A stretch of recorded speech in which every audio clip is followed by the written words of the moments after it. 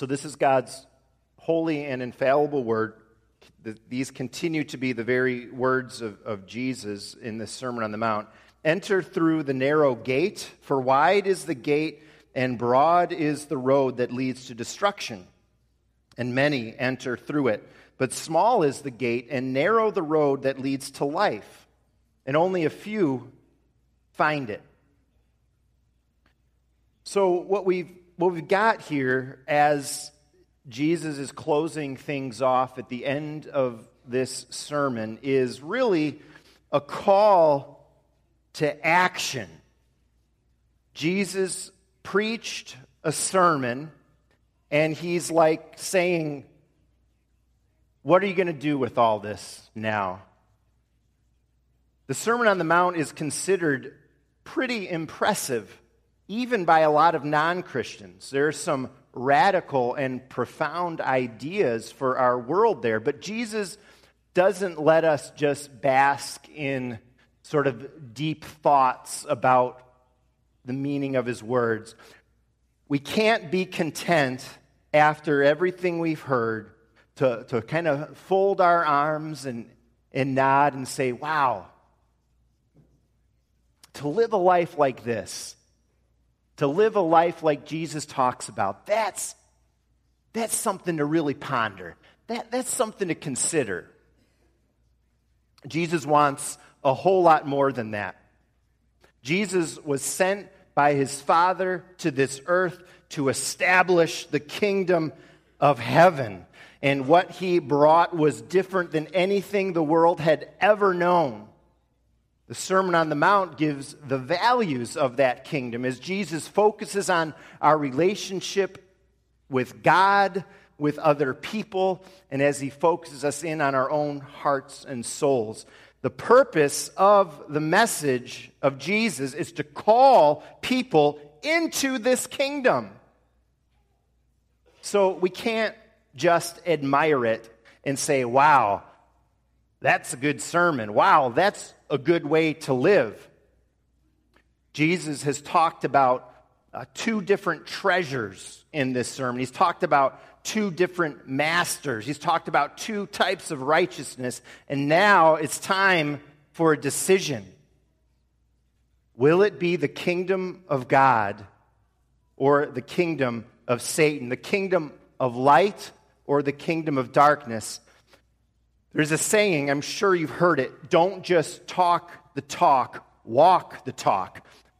A lot of times, I thought about this, a lot of times you hear people say, walk, don't just talk the talk, walk the walk.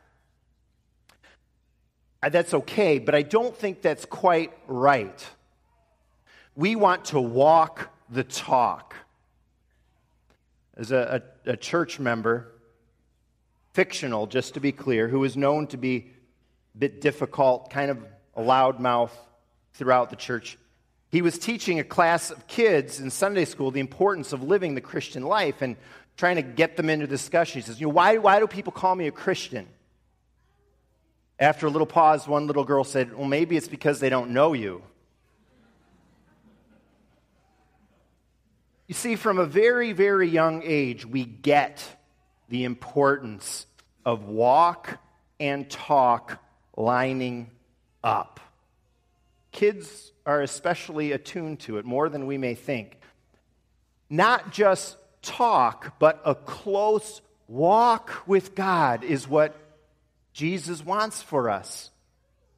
That's what this whole Christian faith is about. It's not just words, but action. We practice what we preach. Oh, Jesus has just preached a powerful sermon. He challenges us to practice it, to live it, to walk a certain road. And he calls us to that with this invitation. Enter through the narrow gate. These couple verses and other similar ones in Scripture, like Psalm 1 that we sang from with that song, I Will Delight. These verses, others like it, bring a picture to mind. And there have been a lot of paintings of the narrow gate, the wide gate, and the road beyond and the destination. So I just Just take a look at that, and I think you can see which one is which and kind of follow it through.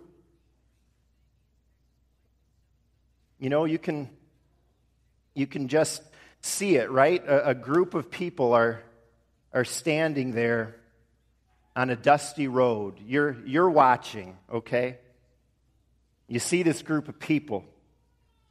In order to go forward, they either have to go through this wide, spacious gate or through a narrow little gate. And you kind of watch. You're kind of curious what these folks are going to do. The wide gate is very inviting. The road is paved there. There are welcome signs. There are balloons. And you can even see a little bit from your vantage point that beyond the gate, it opens up to this really spacious street. There are fun-looking people giving encouragement for the other folks to come on that way. Most of the people you watch are head toward that wide gate. And you see that it's wide enough that they can take all their traveling luggage along with them. Their sins, their pride, their selfishness, their bad habits, whatever. They don't need to leave anything behind. There's plenty of room for all their baggage. Once they get through that inviting wide gate, they hit a place called Easy Street. It's smooth, it's flat, there are no obstacles on this street, it's wide open.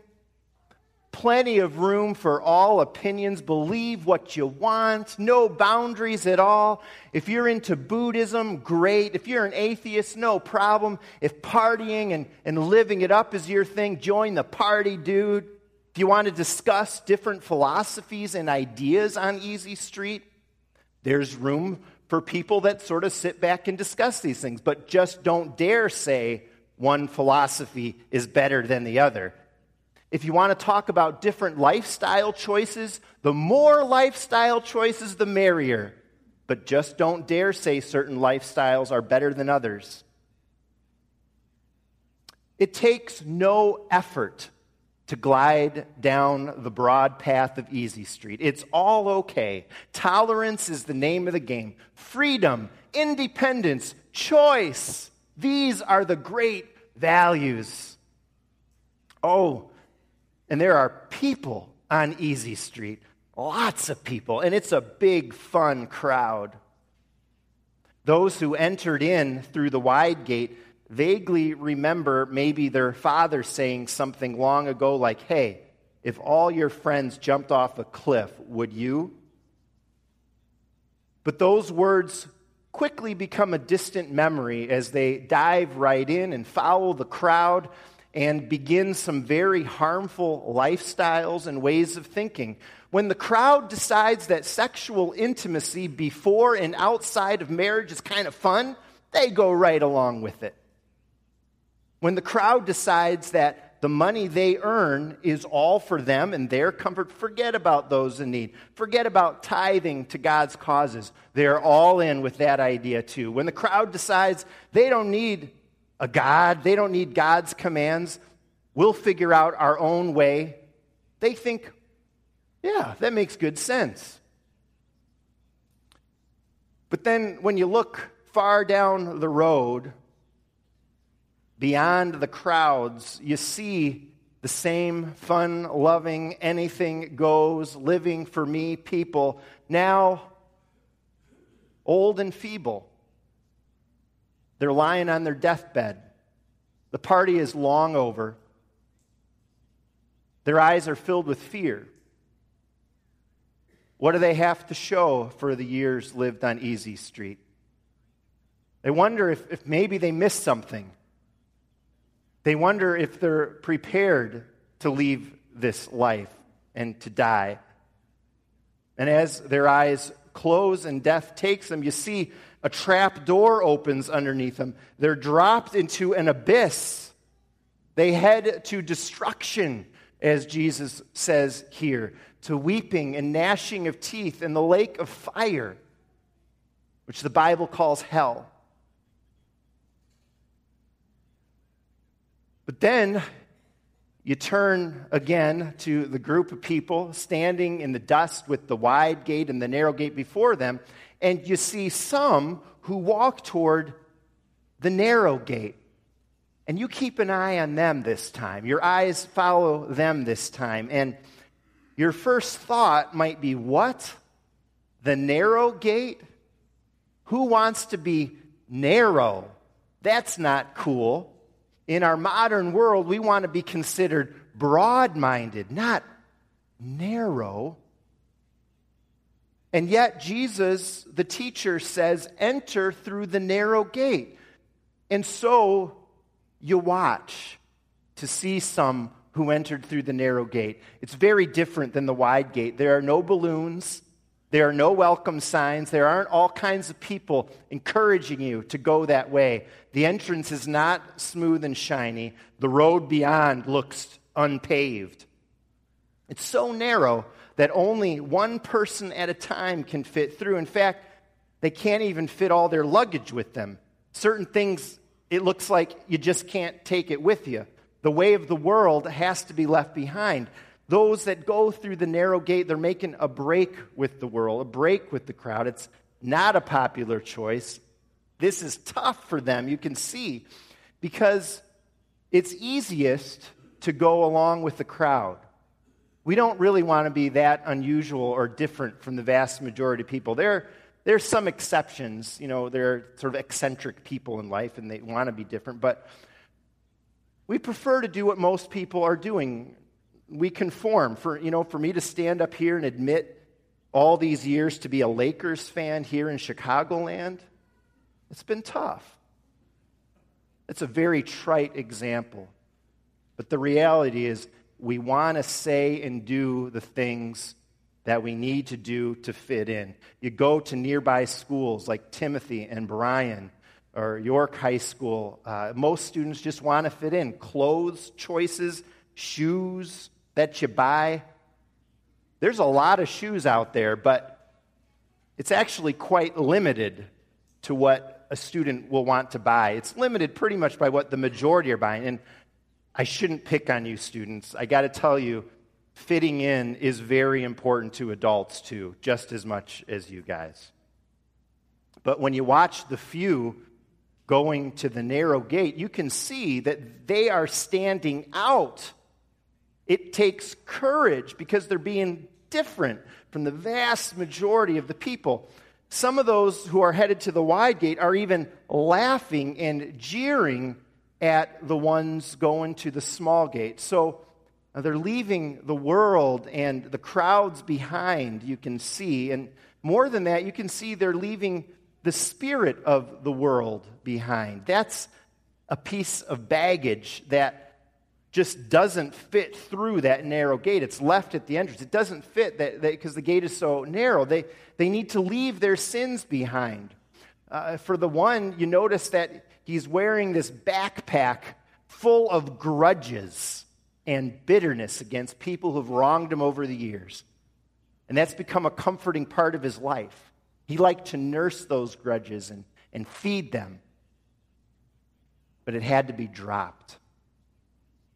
Each person that entered left baggage behind because nothing but yourself could fit through the narrow gate. In the end, the old self needed to be left at the gate for each person entering. The Bible talks about the old self, the old man of sin. There's no room for him anymore. And as we watch, we see that when people do step through, there's no easy street. There's nothing but an unpaved, narrow road. Some of the narrowness has to do with the fact that not all views are tolerated. Majority opinion or someone's day-to-day feelings, those things don't rule the day. Thoughts and actions are guided by a higher standard, and it's the Word of God, the Bible. And it turns out, as you watch these folks, that real freedom is found in that. You see, as the people go forward on the narrow way, they're thankful for God's word and God's commandments because they form a railing to hold on to. as they walk the road, a railing that protects them. It keeps them on the path. It keeps them from falling over a cliff and hurting themselves. But the road is hard too. There are challenges. There's suffering for these folks. There's actually a whole lot more suffering for them than you'd think. You watch the people, you see the toughness of the road, and you grieve for them. But then you think, well, it's kind of a poor person that only wants the easy way in life and always avoids the difficult, right? And you remember, as you watch the struggles of a poor traveler on that road, you remember hearing once someone say about the game of baseball, it's supposed to be hard. If it wasn't hard, everybody would do it. The hard is what makes it great. And that rings true for life in general to you. And you think, well, Jesus has just been teaching us about the most glorious and blessed life possible. And so it would make sense that it might be tough. The best life possible, it couldn't possibly be easy. And then you remember, as you're watching, someone else who said, everything worthwhile in life is uphill. Anybody can do the easy stuff. Anybody can follow the crowd. But if you want to do something special, if you want to reach the heights, there aren't too many people willing to count the cost and do that. And sure enough, on that bumpy, narrow road, there are no throngs of people. It looks lonely sometimes. It's hard. It's always uphill. There are no vacations. There are no breaks. There's wrestling with principalities and powers. There are temptations. The people on this road have to constantly be on guard. They're fighting off Satan and his devils with the armor of God that he thankfully equipped them with for the journey. Though it seems like the folks on this journey that it will never end, that there's no way they're going to have the energy to make it all the way, yet they make it to the end of the road, each one of them. And at the end of the road, it's at the top of a mountain. The travelers approach and see a different gate. It's called Heaven's Gate. And it puts that wide, attractive gate back at the beginning of the journey to shame. This gate is massive. It glimmers with gold. There's almost a tangible glow coming from behind it. There's something glorious on the other side for these travelers, you can tell. And from your distance, as you're watching from a ways away, it's hard to see and hear exactly what's going on, but you can make out this. When a traveler reaches it, there's a gatekeeper of some kind that approaches the weary traveler. By this time, he's fallen on his knees from the rigors of the journey. He couldn't possibly go another step. It's hard to make out the words spoken, but one word is crystal clear. The traveler has the name of Jesus on his lips. You hear him say it, Jesus. And then you see the gatekeeper take the man's hand, help him to his feet.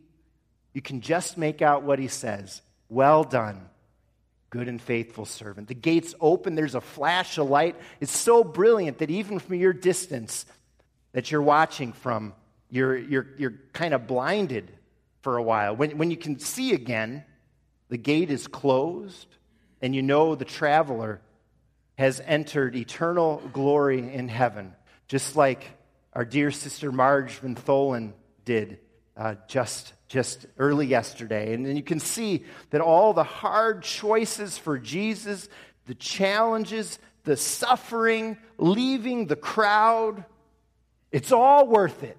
It's all worth it. Friends, it comes down to this. You are that person standing there faced with the narrow gate and the wide gate. You're that person. I'm that person. And Jesus calls you to action. Bible's not something to read and sort of be interested about. Our faith that we profess is not just something to talk about. It's not enough to sit and listen to a sermon and sing worship songs and hymns. Jesus asks each one of us this morning, will you walk the talk? Will you walk the talk? Will you commit? It's an either-or sort of choice. You know, we love both and I think when we deal with people in the office and with our kids, I mean, you're looking for sort of win-win situations, want everyone to be happy, but this is an either-or choice. When I do play basketball, I get an email for playing, and it's just like they often just say, "Are you anybody in?" If I respond, "I'm in," then I'm in. If I say I'm out, I'm out. If I don't respond, if I do nothing, you know what? I'm not in, I'm out. There's only two options. I will either play or I won't when I'm faced with those emails. The same thing here. Jesus is saying, he wants you to think about this. Are you in? The options are in or out. There's no middle ground. There's no other choice. People don't like this. Opinion polls, they give you yes, no, and I don't know, or yes, no, and no opinion. But not having an opinion is not an option with Jesus. He's making that crystal clear in these verses. He demands a decision. There are two crowds, the way of the world, the way of faith. There are two destinations, heaven or hell. There are two roads, a narrow road and a wide. And so we ask ourselves, have I entered the narrow gate? I've heard that some Christians in years past would actually write out on a paper their decision for the Lord, their covenant with God, their desire to give Him their life, put their signature on it, sign themselves and all that they had away, sign away their right to live as they chose, give themselves to God, write it down, sign it before God. Choose life. That's what Moses said to the people long ago in Old Testament times. The next generation, Joshua said, choose for yourself this day whom you will serve. Peter said, after the Holy Spirit came, repent and be baptized, every one of you. And Jesus said to his disciples long ago, he says it to us, follow me. And he says, I am the door, I am the gate. If anyone enters by me, he will be saved. Us making the right choice, of course, doesn't save us. The Bible says nothing we can do can save us. Only what God has done in Jesus. Only by grace are we saved. And that remains true even while Jesus invites us to make a decision. In fact, our accepting Jesus is a sign that we really are God's child, that He has chosen us. We're proclaiming who we are when we enter the narrow gate. And you know what?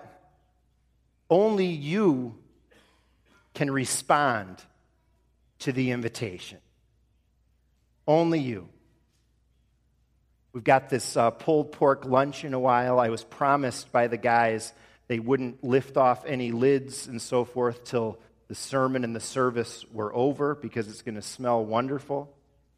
You've all been invited. If you're a child, if your mom or dad signed you up and you're going. If you're a wife, maybe your husband signed you up, and through him, you're going to enjoy this lunch. But that's not how Jesus' invitation works. Boys and girls, young people, your mom, your dad cannot respond to this invitation for you. You don't get in the gate through the faith of a godly grandparent. Your spouse being faithful to the Lord in her life doesn't get you in somehow. The gate is so narrow that it's one person at a time. Little babies, of course, can't make that choice. We believe they're in the covenant. That's why we baptize babies here. But as you grow up, you can respond to Jesus, even from a very young age. And as parents, and grandparents too, and church workers, Sunday school teachers, GEMS, cadets, counselors, we look for that desire in covenant children's hearts and lives. We look for it, that turning to Jesus in age-appropriate ways. Maybe this morning you're 6 years old, or you're 5, or 7, or 8.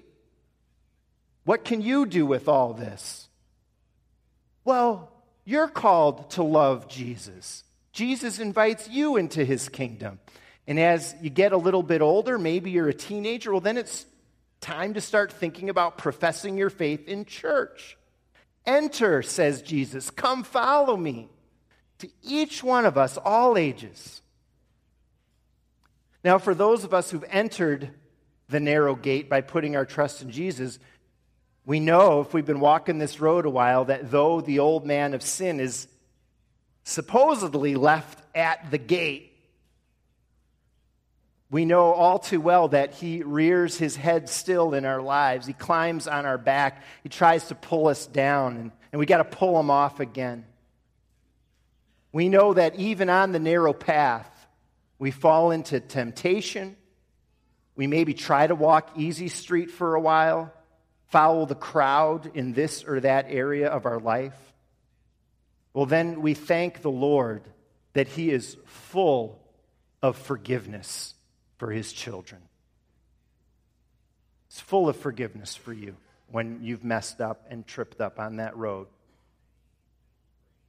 For those of us who, by God's grace, have entered the narrow gate, I believe our call is to keep committing to walking this road. I believe it takes support. It takes regular worship and prayer and being in God's Word and good Christian friends. And just to keep reminding ourselves. That's something we can do. We give ourselves pep talks in life. I think a lot of us do. If you're heading into a tough interview, before a volleyball game, before a test, I can do this. Before a Sunday service, okay, Greg, let's do this. We got to do that in the Christian life, too. Every morning, remind yourself who and whose you are. You get up, you look in the mirror, looking a little rough. But you say, I'm a child of God. One of my brothers-in-law used to have a scripture verse taped to the wall of his bathroom by the mirror where he saw it at the beginning and ending of every day. And when we visited, I would see it and read it every time I was in that bathroom. And it was an encouragement. It was a reminder of who I am. And it was like, yeah. And so we tell ourselves, I'm not like anybody else. Jesus has died for me, and he's brought me into the kingdom of light. He's brought me out of the kingdom of darkness. I'm going to heaven. I'm investing in kingdom things no matter what anybody else is doing. I'm going to have a kingdom attitude no matter what's going on around me. I've got kingdom hope in the midst of everything going on in this lousy world. I will not let the temptations and trials of the world bring me down. I will follow Jesus on the narrow road. We can do that, of course, because Jesus knew very well the road that he's talking about here. He would follow it faithfully all the way to the cross in order to set us on the path of life. Because he went before us, with the help of his Spirit, friends, we can enter the gate. We can walk the road he has for us. We can reach the glorious city that awaits. May you respond to Christ's invitation to enter, whatever your age, whatever your situation in life, whatever your past. May you respond. May God bless each and every one of you on your journey. May God bless us as we walk the road together here at Faith Church.